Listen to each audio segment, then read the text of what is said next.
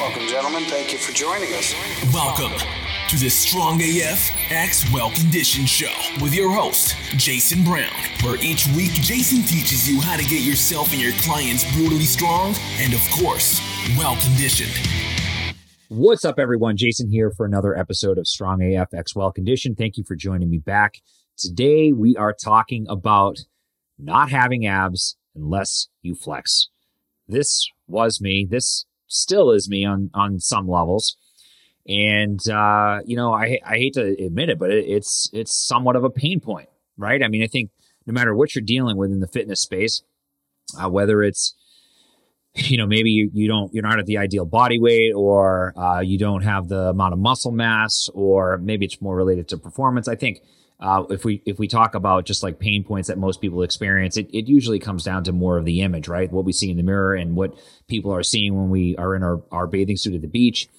And I think, for myself personally, growing up, I was always relatively lean. It wasn't super hard for me to have abs. I had abs, better part of my life.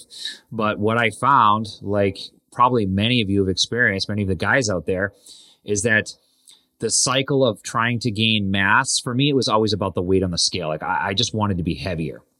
I always wanted to be like over 200 pounds. And I'm not a tall guy. I'm only 5'9", but, playing football, I always wanted to be heavier. So I would eat like an absolute savage. In my late teens, early 20s, I ate just disgusting amounts of food, and I would go out to eat, and I would be getting a meal after my meal ready, like ordering a meal to go before I left the restaurant. And this wasn't a nice restaurant. This was somewhere like Outback Steakhouse, if you're familiar. I would be getting a meal ready to eat upon leaving there and when I got home. So it was just this kind of disgusting process. I look back now, just the way I ate and just my lack of knowledge as far as nutrition is concerned. But it was more related to just putting on size and getting as big as possible. And, seeing that carry over to the field of play, I mean, that's was more relevant to me at the time. Now, I was lucky to be pretty strong and stocky, and I was able to get strong quickly. So to myself, it always appeared like I had abs. I always, even as my body fat percentage went up with that ridiculous amount of eating I was doing, I still had abs. But I didn't realize until one day, my girlfriend at the time took a picture of me at the beach, and I think I was 19, and I remember seeing that picture, and I was like, holy crap! My stomach does not look like it does to me. When I look at my stomach, I look in the mirror, I don't see what I'm actually seeing in this picture. So that for me was like, I flipped a switch. It was like, I want to look more shredded. I want to try to keep just the maximum amount of muscle, but be as lean as possible too. And, that's obviously the holy grail is trying to do both. And it's very hard to do both. And what I saw at the time, I think I was weighing right around 205 pounds. And again, I was very thick, but I was not lean by any stretch of the imagination. I think I was probably around 15 or 16% body fat. But what I saw was that it was time to be serious with my nutrition. And that meant going from, 15 to 16% body fat down to sub 10, 9, 8% body fat. I got down as low as just under 6 at my leanest. But of course, the cost of doing that was, dropping down from 200 pounds to 175 pounds. And that's just the kind of the vicious cycle. So for me, I found that sweet spot was kind of like 10 to 11% body fat, where I could maintain a decent amount of size, but still be relatively lean. Now, as time has passed, it's gotten harder, right? It gets harder as you get older. That's just the nature of the beast. Hormone levels drop. Obviously stress factors in, your ability to focus on your nutrition. I don't even think my training is a non-factor for me. It's something that I'm going to do no matter what. I will never miss my training sessions. Almost never. I can count on one hand how many sessions I've missed. Actually, I don't even know if I can do that. I can't think of any sessions I've missed in like the last 5 years that weren't planned times away from the gym. So that's a non-negotiable for me.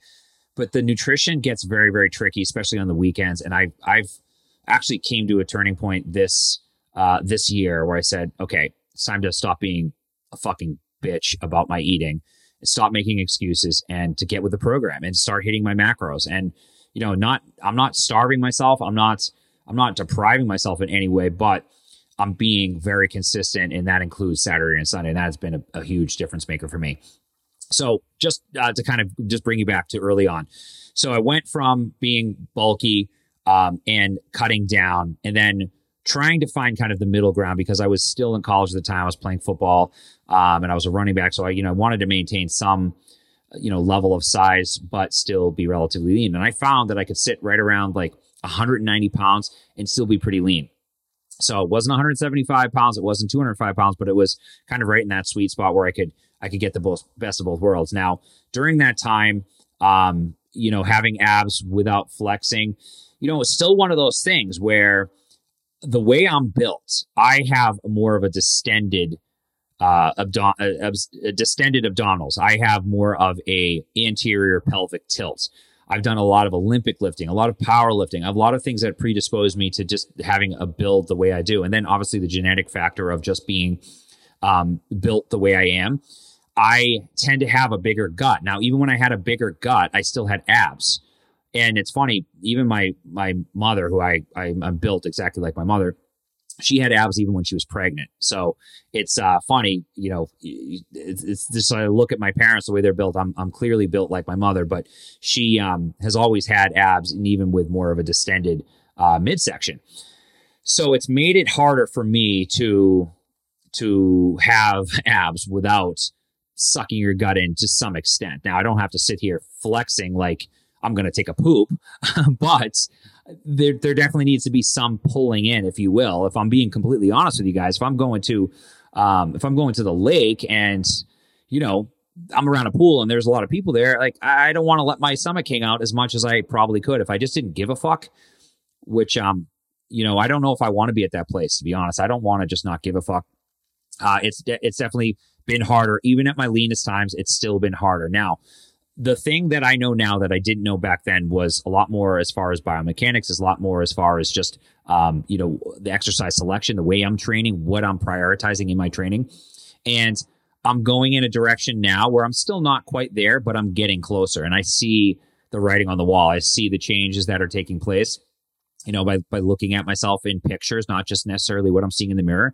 And the changes are starting to happen. So hopefully, by the time you guys hear this, there's already been more changes, because I'm now actually in a cut where my calories are in a deficit, and I'm definitely more hungry. And I'm starting to see that each passing day, I'm a little bit, it's a little bit more noticeable that my midsection is getting flatter. So let's talk about the strategy. How are we doing this? Well, first and foremost, as I mentioned, my training history is one that is very heavily dominant with bilateral work, squatting, pressing, deadlifting, and Olympic lifting. I did a ton of Olympic lifting. You wouldn't know it now, because when I talk about Olympic lifting, it's not usually in the most positive light. It's usually one of those things I talk about as being just not a great return on investment. And it's not something I program for any service of programming that I sell or any one-on-one clients. I only have maybe, I think, one or two clients that we use some Olympic lifting. But for the most part, you're not going to see that occasional power clean or hang power clean, but that's really the extent of it. So that's one of those things I did a ton of throughout my 20s and even in my early 30s, ton of Olympic lifting. And, those are things I don't do anymore. Now, right now, current day, I'm 40 years old. I just turned 40 this past January, and it is May of 2023. I have taken a radical change to my own programming. And sometimes you need a radical change to really move the needle. The same tenets of the way I've been training as far as full body are concerned, prioritizing the foundational movement patterns, is still there. Aerobic conditioning still there. But so there are a few different ways I'm doing this. Now, and this, I might come back to you and say that this didn't work the way I wanted it to, but I think I'm on to something pretty unique here. So instead of squatting or hinging, so front squatting, for me, the go-tos are front squat and trap bar deadlift for those two things. And it really is that simple for me at this stage of where I'm at with programming. I actually don't box squat a whole lot anymore. I don't do anything with a ton of spinal compression. So minimal back squatting. I probably back squat with a safety squat bar maybe once or twice a year. And even when I do, to be honest, it doesn't feel great. I never walk away feeling like, oh, I felt good. You know, those sessions where you walk away, you're like, oh, I felt good. I don't get that with back squatting. So, you know, it's really kind of asinine of me to keep doing the same thing and expecting a different result. So that's one of those things I probably should just remove completely. And you know, I don't know if I will or I won't, but at this stage of the game right now, I'm not squatting, and I'm not doing any bilateral, you know, any conventional or trap bar. For me, it'd be a trap bar deadlift or even an RDL. I'm not even doing an RDL with a trap bar.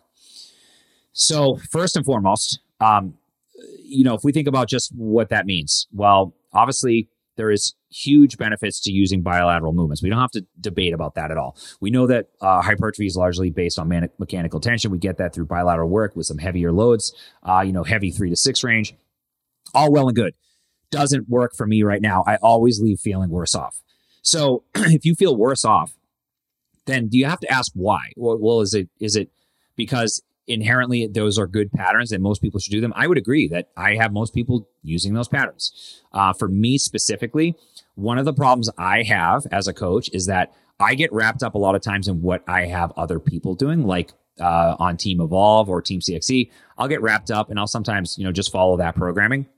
And I always forget that I am my own person and that, you know, there are certain things I probably should just remove. So training heavy squats and heavy hinges bilaterally right now is just not working for me. I've had, you know, just a few sessions I've come away from this year that I haven't felt great as far as my lower back is concerned. I've also had a few neck issues, which I wouldn't directly relate to that, but you know, one thing is everything. Everything is connected, right? So there's no things that are just in isolation. There are downstream effects to these things. So the experiment I've been trying is replacing my heavy hinging and squatting with sprinting. Now, I do it two ways. I do it on a hill, which I have access to a hill. My driveway is a hill. Leading up to my house, there's a very steep portion of my hill. And I'm looking out the window right now. It's about 50 to 60 yards. All right. So, you know, we're talking very much, this is going to be very anaerobic, depending on the rest intervals, very anaerobic. You know, you could probably classify it as ATP, PC power work. And, you know, I'm not resting long enough, so it probably falls into more capacity. I am doing it for more strength and, you know, just obviously the development of my lower body. So all well and good, right? So I use the hill because flat ground sprinting is something I would build to over time. I would have a progression leading up to that, but for right now, I am in, you know, the beginning stages of just using the hill. Now, my other form of sprinting comes by using an empty sled. I push it in my driveway. It's only 50 feet. Might not sound like much, but you do 8 to 10 sets of 50-foot max effort. I am talking nothing in the tank, all up. You will be surprised. I guarantee you. Now, if you don't have access to a sled to push, you could try a free motion treadmill. You could try an air bike. Air bike's not going to be the same. It's not as global, but there are certainly things that you can do. What I have learned so far is that, and I'm only a month into this, is that my back is starting to feel better. I am seeing that there is some serious value to going 100%. Well, big surprise, right? You're probably like, yeah, no shit, Jason. There's value to going 100%. I am talking 100%. I don't do that with my hill sprint. Just for the record, before you guys go out there and start programming this for yourselves, the hill sprint is very progressive. I am starting at, you know, 60 to 70%, and I am ramping up over the course of 6 to 8 sets. I am ramping up to around 90%. So I'm not going fully all out. Now, the sled push sprint, on the other hand, is a maximal effort sled sprint, all out. I am resting 90 seconds to 2 minutes. You need the full recovery for that. And again, you're like, well, it's only 50 feet. Do it and get back to me. So that is the first portion of my two of my full body sessions. Now, my other full body session is more of a circuit-based full body session, more metabolic conditioning. So I'm still training my single leg. I'm training, you know, a lot of hip extension. I'm doing back raises. I'm just still doing glute ham raises. I'm still doing various single leg variations like split squat variations, rear foot elevated split squat, front foot elevated, lateral squat. And, you know, that stuff is still a mainstay in my programming. So there is plenty of lower body work outside of just the sprinting. Now, I will use that as the main lift of the day. It's not done in a circuit. It is done in isolation. So that would be like number one. And then my remaining 4 movements of the day will be press, will be a press, usually a single leg or a hinge, will be an upper pull, and then some type of core movement. Okay, so let's just give you kind of a rough idea, but remember the sprinting is done on its own with longer bouts of recovery between sets. Now, my other piece of this is that I am doing more running. Running is one of those things that if you're not great at it, I wouldn't recommend doing a fair amount of it. I would recommend that you build up to it. Now, running, we know, can break people down. So for myself personally, I've got some mass to lose. So running is one of those things where I can get some great aerobic work. And I'm running on an Air Runner, by the way, which I actually just purchased. I had one before. I got rid of it. I regretted it. I purchased another one. Now I've got my Air Runner. I'm still using my Air Bike and Ski Rig, but I am progressively building up my running tolerance.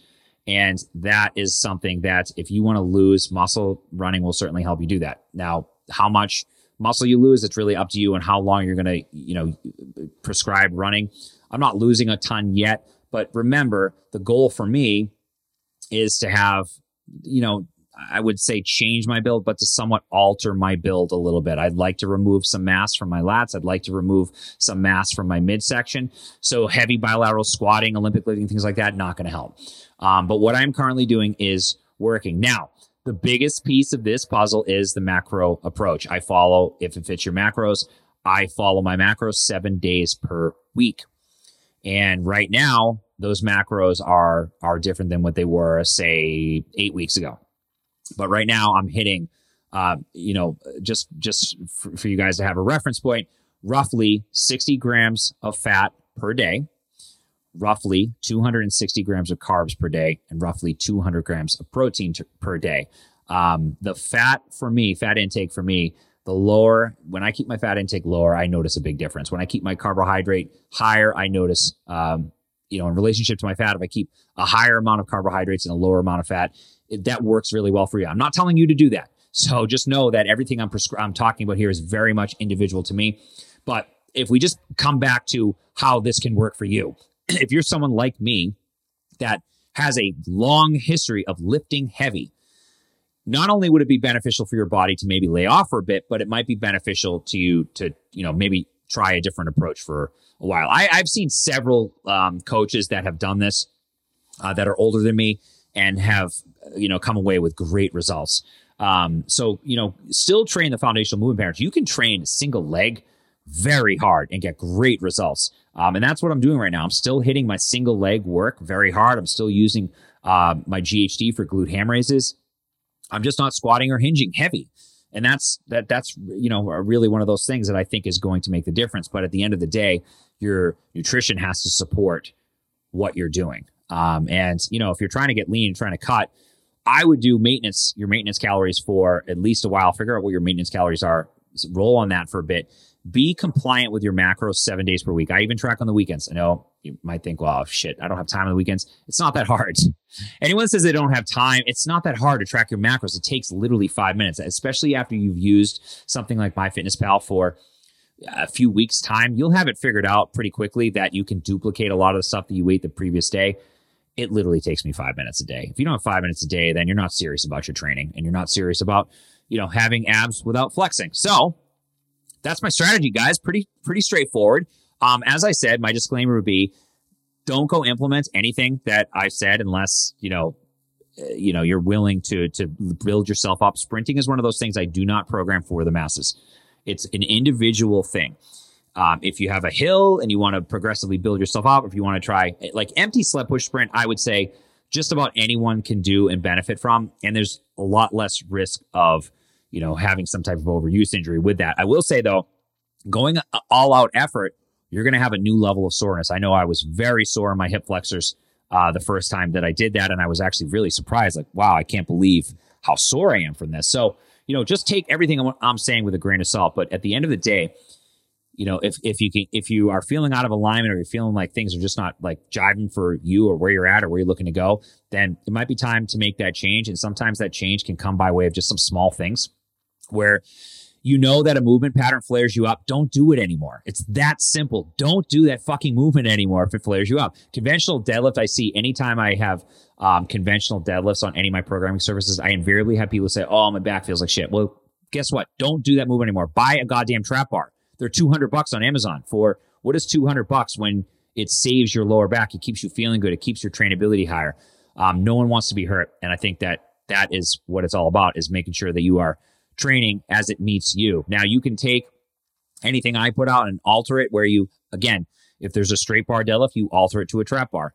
If there is a back squat, you alter it to a front squat. I mean, these are very small changes that you can make that will take you the distance. Now, just as a final point here, I'm not saying that I'm probably never going to do that stuff again, but this is an experiment. And like anything, sometimes experiments go well, sometimes they don't. I might be telling you guys in, a few months from now that, wow, it didn't go well and I abandoned that experiment and I went back to, doing trap bar deadlifting and front squatting. I love both of those movements, by the way, for my clients, for my subscriptions. Huge return on investment for both of those patterns, assuming you don't have any pre-existing issues. So, take it with a grain of salt, but at anything that you can change, the first thing I would do is start hitting your numbers, start tracking your calories, hit them 7 days a week. Don't fall off on the weekend because you got to go to a barbecue. That's not an excuse. And if you do fall off on the weekend, if you are over 35 years of age, you fall off on the weekend, it will affect you. You will not look like you train. Just, set your watch. It will happen. You will eventually get to the point, unless you're genetically gifted, which most are not, you will get to a point where you don't look like you train, even though you're putting in the hard work in the gym. So guys, that's my story. Hope it helps. And we will see you on the next show. This was another episode of Strong AF X Well Conditioned Show. Tune in every Wednesday for new episodes. And be sure to subscribe on all podcast platforms.